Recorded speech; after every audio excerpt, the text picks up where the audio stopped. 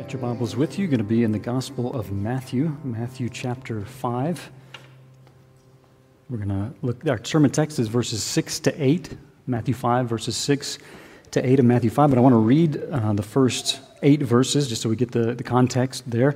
And just, Mark forgot to announce that there's going to be a meal immediately following the service over in the gym, and everyone is invited to that meal. So hopefully everyone can stick around.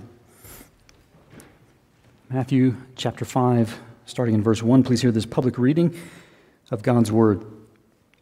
Seeing the crowds, he, Jesus, went up on the mountain, and when he sat down, his disciples came to him, and he opened his mouth and taught them, saying, Blessed are the poor in spirit, for theirs is the kingdom of heaven.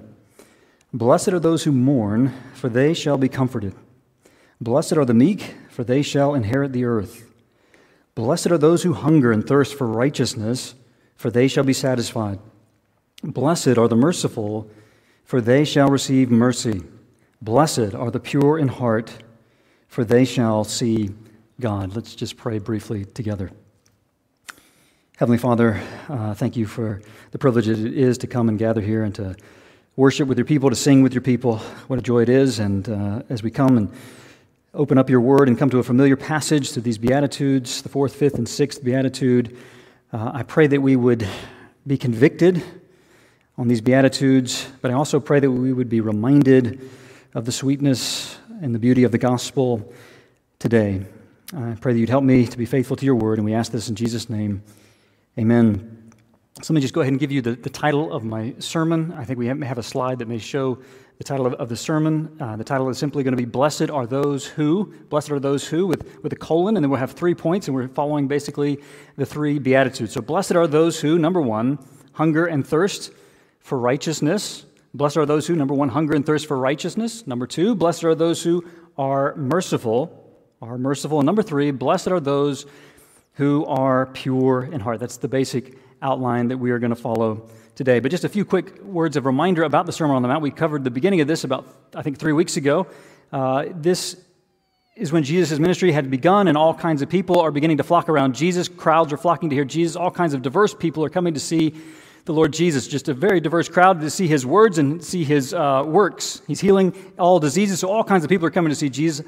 Illiterate people and literate people, Pharisees, tax collectors, sinners, all coming to hear Jesus. And he sees the crowd, and he goes up to a prominent spot. He sits down, and he begins to teach from this mountain, this most famous sermon, this most majestic sermon. It's been called the greatest sermon ever preached by the greatest preacher who ever lived.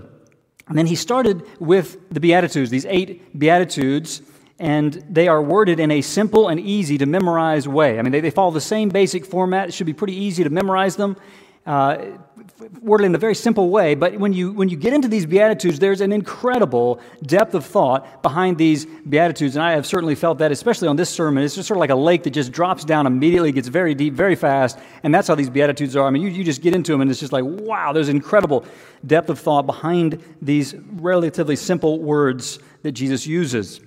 And as we think about these Beatitudes, what are they? What are they describing, these 8 blessings? Well, they are giving us the character of those who are true children of God. That's what they are describing. They're giving us the character of those who are true children of God. They're giving us the unmistakable evidences of a genuine work of grace in someone's life. When there's a genuine work of grace in life, this is what you're going to see show up in their life, these Beatitudes. I mentioned last time, if you were struggling with assurance, 1 John's a great place to go to, but these Beatitudes could be another great place to go to be challenged. They will make us face ourselves to see if we are genuinely born again. So, blessed are those who, number 1, hunger and thirst for righteousness. Matthew 5, verse 6. Blessed are those who hunger and thirst for righteousness, for they shall be satisfied. So what we want to do here is we want to think about hunger and thirst in the physical realm, and then we want to push that down to the spiritual realm. So we want to think about it in the physical realm first. We sort of did this with the very first Beatitude, you may remember. The first Beatitude was in Matthew 5, verse 3. Blessed are the poor in spirit, for theirs is the kingdom of heaven. And we talked about what it looked like to be poor in the physical realm. What makes a poor person, a poor man or woman? A poor man or woman is someone who is dispossessed, who lacks resources to help and save oneself. They must look outside of themselves for the supply of their need. And then we took that and we pushed it down to the spiritual realm and said, what does it look like to be poor in spirit? Well, someone who is poor in spirit has seen God in His holiness and in His righteousness and knows that they are undone before this God and they are spiritually bankrupt before this God. And all they can do is cry out, God, be merciful to me, a sinner. So we want to do that here on this beatitude in verse 6, thinking about hunger and thirst in the physical realm. What does it look like to be hungry and thirsty in the physical realm? Well, true hunger and thirst are going to have certain unmistakable effects are going to take place if someone is genuinely hungry or genuinely thirsty. When someone is genuinely hungry or thirsty, they become absolutely serious about obtaining what will satisfy their hunger or thirst. When you are genuinely hungry or thirsty, you become single-minded. Other things in your life go to the periphery of your life, and you become absolutely single-minded on sort of satisfying your hunger or thirst. Hunger is something deep, something profound, that it goes on and on until it is satisfied. It is something that goes on increasing and makes one feel desperate. It's going to cause you to be desperate. The more hungry you are, the more thirsty you are, the more desperate you're going to become to satisfy this hunger or thirst. Lots of stories could be told on this, but I'll take one from one of the commentaries that I read from. He said that he was traveling to a conference, and he said he endured various traveling fiascos that day. He doesn't go into the details, but he said basically what happened was he wasn't able to eat all day. And so it was 10 o'clock at night. He was being driven home from the conference center where the conference was going on. He hasn't eaten all day. And he said he already knew that at the lodgings where he was staying, there was no food there. So he knows that if he doesn't eat on the way home, he's not going to eat all night, so another 8, maybe 10 hours before breakfast comes around. He said his stomach is, he could do is think about food. His stomach is just driving him crazy. You're hungry, you got to eat. That's all he's thinking about. He said the other theologians in the van were just having this fascinating conversation, but he couldn't even enjoy this conversation because all he can think about is he's hungry. And so he took a quick poll from the other guys and said, was anybody else hungry? And apparently they were. So they decided they're going to go to a fast food restaurant, and they told the driver, could you please pull over to one of these fast food restaurants ahead? Now, the driver either didn't hear them or he just simply ignored them, and he just continued to drive and just went right past these 3 fast food restaurants. And now there's only one fast food restaurant left. He sees it up ahead, and he knows if they miss this fast food restaurant, he's not going to eat all night. And so he's getting very intense now. He said to the driver, turn into the left lane. I insisted, acting as if I would grab the wheel. Turn into the left lane now. So this poor driver, swerves over at the last second to the left lane, pulls into this fast food restaurant, and this commentator said a hamburger, fries, and a milkshake never tasted so good. You see, his hunger propelled him into action. Made him absolutely single-minded on food. So what we are seeing here is that hunger and thirst vividly express desire. That's what Jesus is talking about. It vividly expresses desire. The person who is genuinely or hungry or thirsty has a consuming desire for food or water. So now let's begin to push this down to the spiritual realm. Let's push this down to the spiritual realm. What is Jesus actually talking about? Well, Jesus is saying, blessed are those who have a consuming, all-embracing, preoccupying desire for righteousness.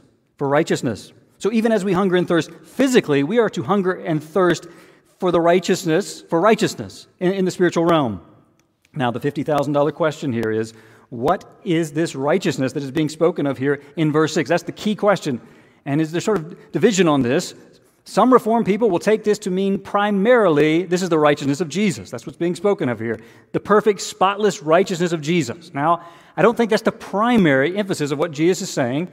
I think that's certainly on this, but I don't think that's the primary emphasis. One pastor said this, legal righteousness, justification by faith is all over this.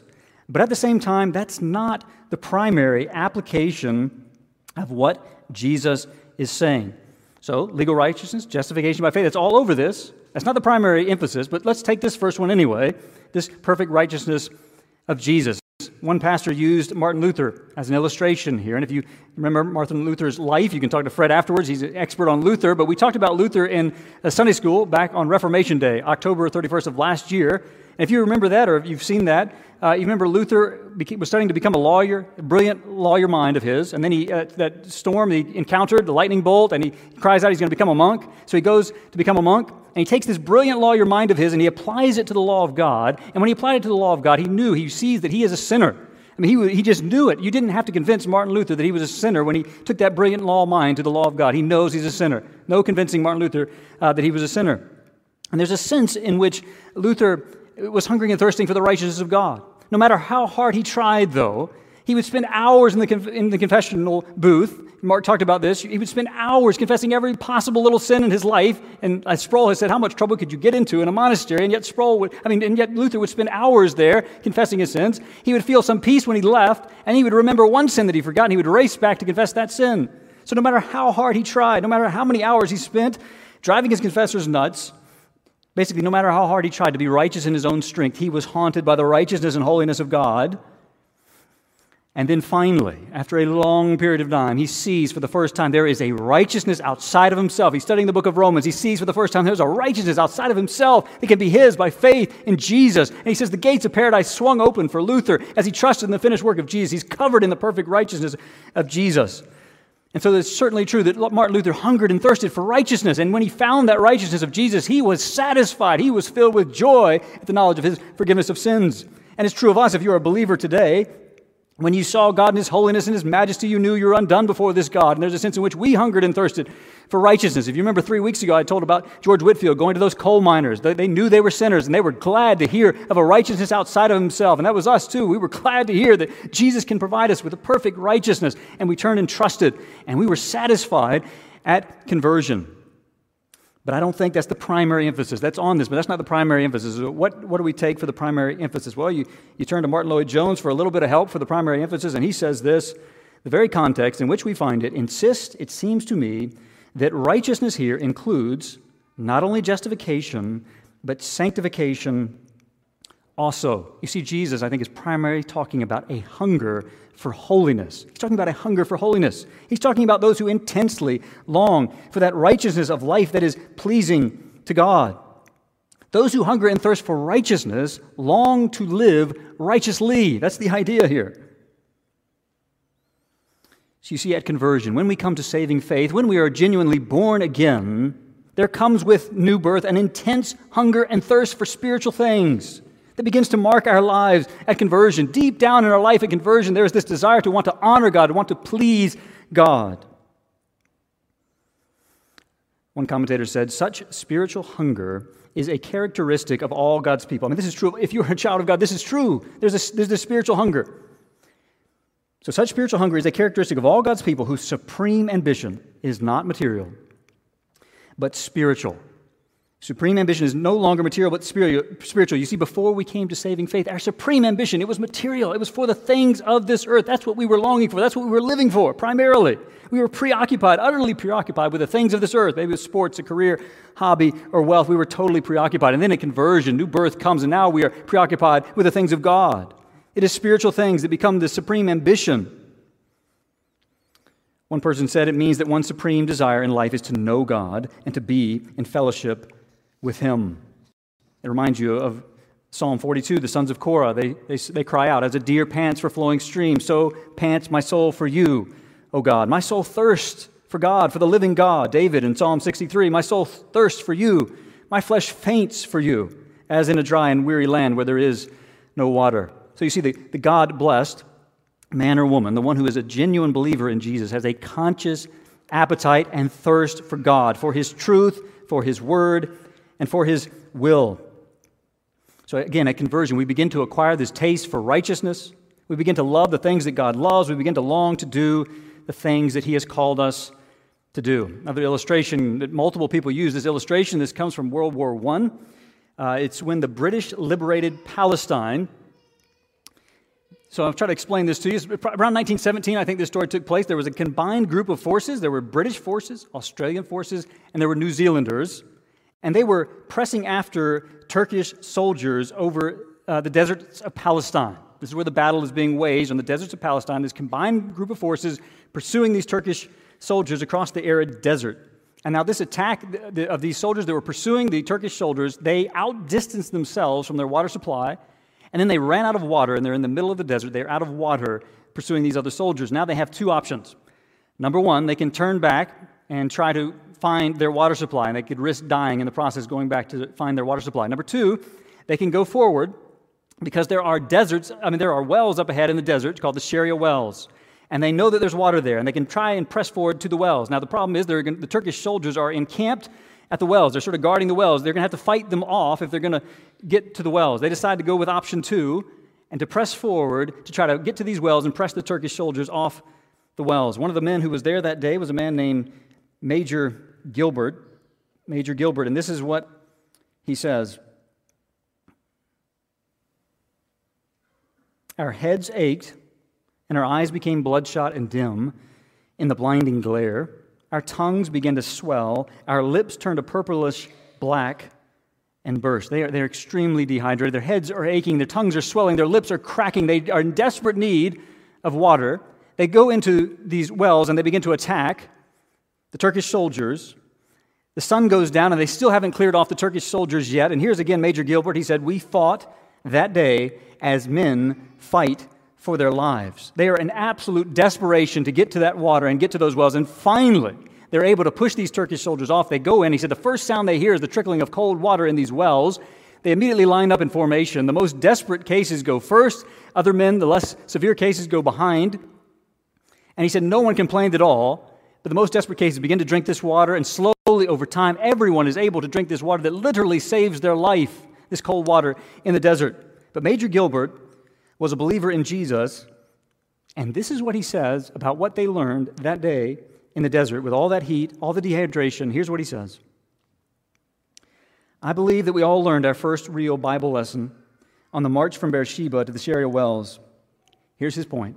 "If such were our thirst for God,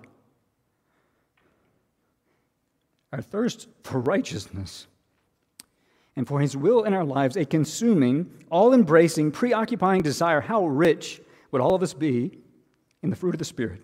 I mean, he is striking the nail right on the head here. And a pastor, in response to that story, says this, "I would say to you this, I honestly do believe in my heart of hearts that part of the reason why there is not more of an expression of the holiness and the righteousness of God Almighty in Bible-believing evangelical churches in America today is simply because of this. We do not genuinely desire it.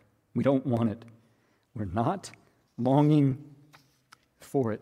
You see, spiritual health in our lives comes from spiritual hunger. He's going to produce spiritual health. Again, a commentator says, "There is perhaps no greater secret of progress in Christian living." Here's the secret of progress in the Christian living. You want to make progress? Here's the secret.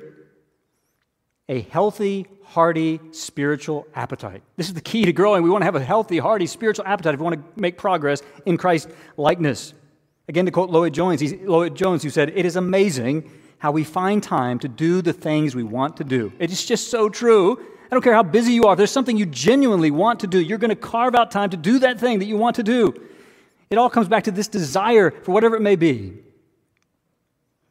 And when we first came to faith in Christ, you remember those days perhaps when you first came to faith?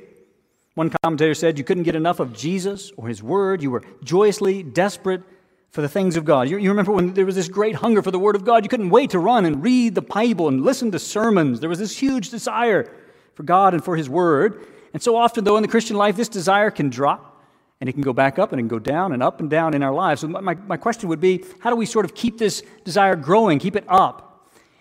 And, well, first we'll say, how does it drop? How does it drop? And then we'll talk about maintaining it. But how does this desire for spiritual things, how does it drop? All kinds of things could be said here. How does it drop?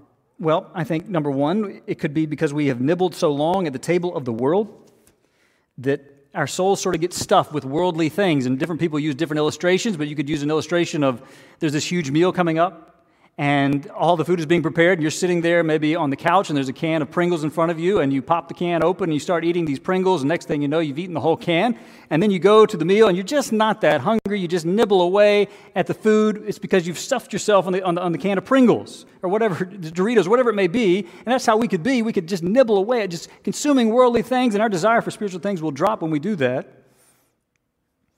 It could be just simply skipping spiritual meals. We can just grow casual with our time alone in the Word of God. We just begin to skip it. We begin to skim. We can take less time with those things. And the more we skip on spiritual meals, the more our desire for spiritual things will drop. It could be some kind of willful sin that is festering in us, that we're sort of wanting to domesticate, hold on to, don't want to really let go of the sin. And when we're holding on to a sin, our desire for the things of God are going to drop. So how do we nurture this passion for righteousness? How do we maintain this desire for spiritual things? I picture it sort of this flame inside of us. We want to guard this flame inside of us, and we want to feed this flame as best we can, this desire for the things of God. So how do we nurture this? Well, if we are truly hungering and thirsting after righteousness, we shall not only avoid things that we know to be bad and harmful. So we want to guard this flame. We ignore those things. We don't do those things. We avoid those things that are bad and harmful, sinful things, clearly. We cut those out. We make war on those things. But not only that, we shall even avoid things that tend to dull or take the edge off our spiritual appetites, even things that are legitimate in themselves. If we desire the things of God less, after spending too much time with whatever it may be, I mean, you can fill in the blank here, sports, hobby, social media, whatever it may be, if that causes us to sort of desire the things of God less, we must avoid those things. And we've got to determine those things for ourselves. So that's how we're guarding this flame, this passion for God. Now the question would be, how do we fuel this flame, this desire for righteousness? Well, I think we got to go to the means of grace. There's a regular disciplined diet in the Word of God. We got to make it a priority to spend time alone with God. We got to make fellowship with God's people a priority, and certainly make prayer a priority. We know these things. But what about praying specifically for this desire for God? Do we pray this way, that we'd be satisfied with God's love for us, that we would be desiring Him more and more? There's a hymn that was written, I think, in 1856 that I love, and I was looking it up this week, sort of the information behind this hymn, and it was this woman she lost her 4-year-old son, and then I think it was a 4-year-old son, and then she lost a young child, and she was just in deep depression. She was inconsolable. They couldn't console her. And then in this deep depression, she wrote this poem that turned into this hymn, and it's a prayer. It's beautiful. Here's a portion of it. More love to Thee, O Christ, more love to Thee. Hear Thou the prayer I make on bended knee. This is my earnest plea. More love, O Christ, to Thee. I mean, do we ever pray that way? More love. Do we pray it earnestly? I want a greater love for You, Lord. I want a greater desire for the things of God. One commentator said, well, you must pray that each decade of your life will find you more thirsty for a life pleasing to God. And I would simply say, why limit that to every decade? Make it every year, make it every month, make it every day for a week or 2 weeks and see what happens. Help me, make me more thirsty for a life pleasing to You. Make me more hungry for the things of God. God is our loving Heavenly Father, and we should come to Him like this. So let's look at this one more time. Verse 6 of Matthew 5. Blessed are those who hunger and thirst for righteousness, for they shall be satisfied. There's a sense in which this is fulfilled 3 different ways. Fulfilled at conversion. We're satisfied like Luther when we covered in the righteousness of Jesus. There's a sense in which it's fulfilled continually in the life of the believer.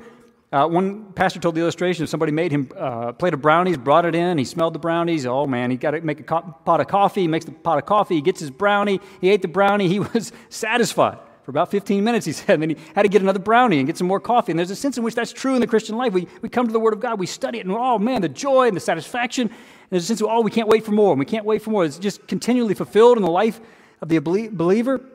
It's like the Apostle Paul. He knew Christ intimately, but the intimacy and satisfaction made him long for more. And there's a sense in which this will be ultimately fulfilled in God's presence, fullness of joy, pleasures forevermore. All right. Number 2, blessed are those who are merciful. Matthew 5, verse 7. Matthew 5, verse 7. Blessed are the merciful, for they shall receive mercy. Blessed are the merciful. Okay, so I'm going to spend less time on these last 2, if you're worried about that, less time on these last 2, but here's a question we have to consider about this beatitude. Does this beatitude imply that receiving mercy from God depends upon our showing mercy to others? Is that what this is saying? That receiving mercy from God depends upon us showing mercy to others? No, that can't possibly be true. That would contradict the Bible. If we were dealt with on these terms, none of us would see heaven. So that can't be what Jesus is saying here. So what is Jesus saying? Jesus is saying that we are to show mercy because we have received mercy. And if we do not show mercy to others, we show that we have never actually received mercy from God.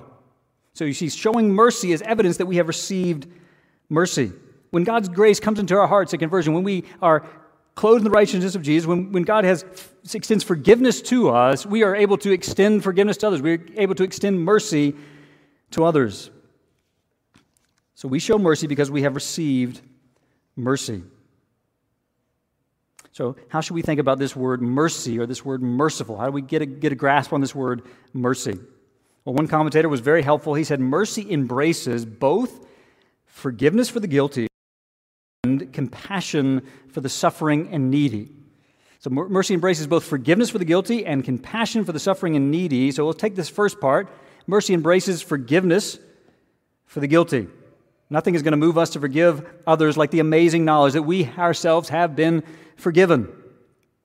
You see, we have sinned against God more than anyone else has ever sinned against us. I mean, when we sin, God is always the most offended party every single time. So we've sinned against God far worse than anybody else has sinned against us.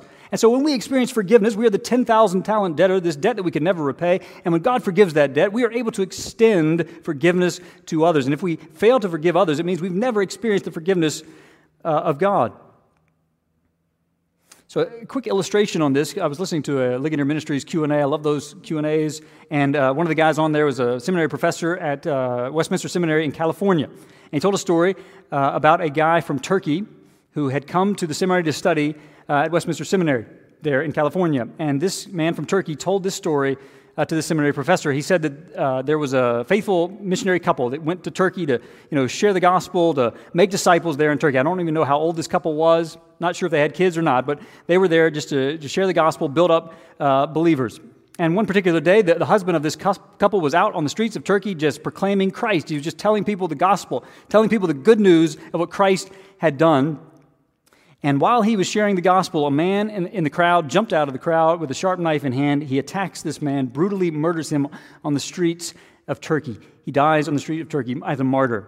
Well, word spread rapidly in Turkey, and a news agency heard about this brutal murder, and they sent a camera crew over to the wife of this missionary. So this woman has just become a widow. Here comes a camera crew to her door to interview her about this murder of her husband. And they put the camera on, and they put a mic in her face, and they asked her what she would like to say to the nation. What do you want to say to the nation of Turkey? And here's what she said.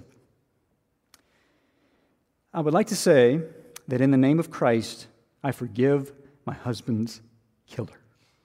One sentence. And this missionary, this guy who'd gone to Westminster Seminary in California, he said, apparently, I'm paraphrasing him, but he said, this one sentence from this one woman did a lot, had a powerful effect for the spread of the gospel in Turkey, because apparently in Turkey, Turkish culture is a revenge culture. So this woman saying that she forgave her husband's killer was arresting. It was baffling. People just couldn't make sense of it. How could she forgive? And my guess is that it made many people go and examine the truth claims of Christianity to see what was behind this woman's sentence. And my guess is many people came to saving faith because of this woman's forgiveness, this one sentence that she said, because they couldn't make sense. How in the world could she forgive her husband's killer? Well, we know the answer. We know how she could forgive, because she's a child of God. She has been forgiven her many sins. She's living in light of the gospel, and in light of the gospel, she can forgive this man who killed her husband violently there. So mercy embraces both forgiveness for the guilty on the one hand, but it's also compassion for the suffering and needy. Some have said that mercy is compassion in action. Mercy means active goodwill. So how do we show mercy to others? How can we show mercy to others? Well, one pastor, he said, to be a minister of mercy begins with our mouths, to come alongside others and speak that which builds them up at a time when they are down and discouraged. I thought that's something that we can so clearly just miss, but I'm so glad he said that. It begins with our mouths. We want to be ministers of mercy. It begins with our mouths. We see someone who's discouraged, someone who's down. We want to come alongside them. We want to speak words that build them up. We want to speak words of grace to them in their discouragement. We want to pray with them. So to be a minister of mercy, it begins with our mouths. But beyond that, the merciful person, when they see needs rise up, they're going to ask questions like, how can I help in this situation? What can I give? Maybe we meet the needs with a meal, or cutting someone's grass, or giving someone a ride, or picking someone up from the airport. Maybe we give our time or our counsel. Whatever the need may be, we want to show and extend mercy. And our church has done this so well. I mean, I could tell all kinds of stories. A story that came to mind was Alexis Cunningham. She burned her hands really bad. Her husband, Ben, is in the military. He was gone overseas. He was trying to get home. But here she is in this suffering condition with her hands. And our church immediately started a meal train, started cooking meals. People started taking meals over to help in any way they could. And you could tell these stories dozens of times, and our church has been such a merciful church. Many people who preached on this beatitude told the story of the Good Samaritan. The Good Samaritan, found in Luke 10. I want to read this story. I know we know this story, but I just want to read this story. You don't have to turn there. I just want to read this story. Our son Michael, actually, he's a big fan of this story. He's kind of into bad guys and the robbers, and this story lines up with him recently. But here's what Jesus says in the parable of the Good Samaritan in Luke 10. A man was going down from Jerusalem to Jericho, and he fell among robbers, who stripped him and beat him and departed, leaving him half dead. Now by chance a priest was going down that road, and when he saw him, he passed by on the other side. So likewise a Levite, when he came to the place and saw him, passed by on the other side. But a Samaritan, as he journeyed, came to where he was, and when he saw him, he had compassion. He went to him and bound up his wounds, pouring on oil and wine. Then he set him on his own animal and brought him to an inn and took care of him. And the next day he took out 2 denarii and gave them to the innkeeper, saying, "Take care of him, and whatever more you spend, I will repay you when I come back." Now notice here, in Luke 10, it says he had compassion, but then it says he went to him and bound up his wounds. So if a person has real compassion, he doesn't just simply feel this compassion. No, this compassion, he's going to show this compassion. It's not simply just a feeling that you have. It's going to evidence itself in action. Now, many people will preach the Good Samaritan story, and they will simply say, be like the Good Samaritan. That's how they'll end their sermon, be like the Good Samaritan. Well, I think if you preach it that way, you've missed something key in that parable. And I go back to Matthew Henry, who helped me so much on this. I don't know how many years ago, I was reading his commentary on Luke 10, and he just blew me away in his commentary. You see, what Matthew Henry told me was that when we read the story of the Good Samaritan, we should think of the ultimate Good Samaritan. Who's the ultimate Good Samaritan? The ultimate Good Samaritan is Jesus. And here's some of what Matthew Henry says. The law of Moses, like the priest and Levite, looks upon us but has no compassion on us, gives us no relief, passes by on the other side as having neither pity nor power to help us. But then comes the blessed Jesus, that Good Samaritan. He has compassion on us. He binds up our bleeding wounds, pours in not oil and wine, but that which is infinitely more precious, his own blood. He takes care of us and bids us put all the expenses of our cure upon his account. See, Jesus didn't just take care of us. He demonstrated that compassion by doing everything to heal us and to redeem us. Christ had mercy on us. He saved us, and living in light of the ultimate Good Samaritan, we now want to go and be merciful to others. All right, number 3, blessed are those who are pure in heart. Matthew 5, verse 8, Matthew 5:8. Blessed are the pure in heart, for they shall see God. Blessed are the pure in heart, for they shall see God. So we see right away that God is concerned about the heart. He's concerned about the heart. Blessed are those who are pure, not only on the surface, but in the center of their being. Blessed are those who are pure in the center of their being. Now, the idea, we want to think about what does it mean to be pure in heart. And really, again, there's 2 answers given on this, and I'm going to tell you that I think it's both of these, but there are 2 answers given on this purity of heart. Some take it to mean inner moral purity.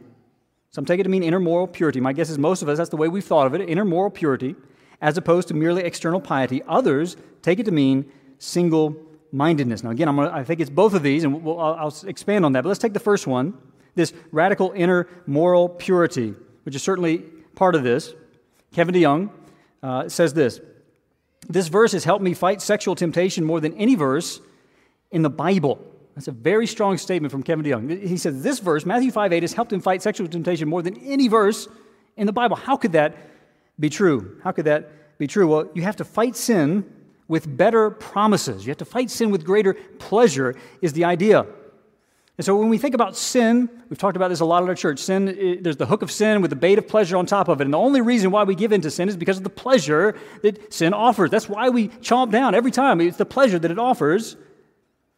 But sin will never satisfy us. It's like salt water. It will never, ever satisfy you. Robert Murray McShane said, "Sin is always something away from my greatest enjoyment. Sin has the direct tendency to make us miserable. And so we must unmask sin. We must unmask sin in that sense at the beginning, but we also must fight sin with greater pleasure, with greater promises." So thinking about sexual temptation specifically, when we are tempted in the moment to watch the show or the movie or to click on that link that we know we shouldn't click on or go to the website that we know we shouldn't go to or take that glance that we shouldn't do, we fight in that moment. We fight. We unmask sin. We say, if I do this, if I give into this, this will not satisfy me. It won't. It will never satisfy me. My conscience is going to condemn me if I take a bite out of this, and I will be left with a horrible aftertaste of sin's pleasures, and ultimately this sin will block my vision of God, and that's not what we want. We do not want our vision blocked of God. We fight with greater pleasure. We want to see God. There's nothing more spectacular and satisfying than seeing and enjoying God. So we want to use this verse to help us fight in this area of inner moral purity, fight with greater pleasure. So that's the first part. But others take this verse to mean single-mindedness. Others take it to mean single-mindedness. The idea would be we are to be singly focused in heart on God. We are to have an undivided heart. We don't want a divided heart, don't want a compromising heart. We want a single-minded heart. One pastor said it's sort of like a horse with blinders on, the pure in heart. They want to live for God and for His glory. They want to have this single-mindedness, this focus, this absorption, this concentration, this sincerity. Now, I'll tie both of these together. The one who is single-minded in commitment to God and His glory will also be inwardly pure. Inward deceit and moral filth cannot coexist with sincere devotion to Christ. You see, if you're sincerely devoted to Christ, you're going to be inwardly morally pure. If you're inwardly morally pure, you're going to have a sincere devotion to Christ. So they both go together. Now, before we came to faith in Christ, we did not have a pure heart. We had a filthy heart, had a heart of stone, but God takes that heart of stone out. He gives us a heart of flesh that begins to pump spiritual life into us. And one pastor said, a principle of purity in the inward man starts at conversion. The Holy Spirit, as it were, writes holiness to the Lord across the soul of the believer. And look at it one more time. Blessed are the pure in heart, for they shall see God. The pure in heart will see God, now with the eyes of faith, and finally in the dazzling brilliance of the beatific vision, in whose light no deceit can exist. Only the pure in heart will see God. See Him now with the eye of faith, and see in His glory in the hereafter. So at the end of the age, blessed are the pure in heart, for they shall be admitted into God's presence, and they will be awestruck by a direct experience of His holiness and glory. So blessed are those who, number one, hunger and thirst for righteousness. Certainly it's implied, this perfect righteousness of Jesus is implied, but I think the main emphasis is this hunger for holiness, this desire for spiritual things. Oh, that we would pray for this desire, we would nurture this desire for God and for the things of God. Blessed are those number two, who are merciful. And mercy embraces forgiveness for the guilty. Remember the widow, her husband brutally murdered, and yet she extends forgiveness. She's living in light of the gospel there. But mercy also embraces compassion for the suffering and needy, and we want to remember the Good Samaritan, but we want to remember the ultimate Good Samaritan, the Lord Jesus, who had compassion on us and has saved us. And then number three, blessed are the pure in heart, for they shall see God. Inward moral purity and single-mindedness on God and His glory. And we need to fight sin with greater pleasures, greater promises. Let's pray together.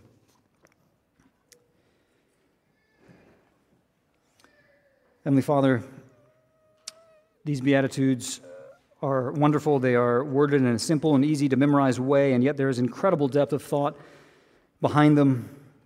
It's certainly been convicting for me to study these, especially the hunger and thirst for righteousness. Father, I do pray that we'd have a greater hunger for spiritual things. There would be a greater desire for righteousness. We'd have a greater longing to live righteously.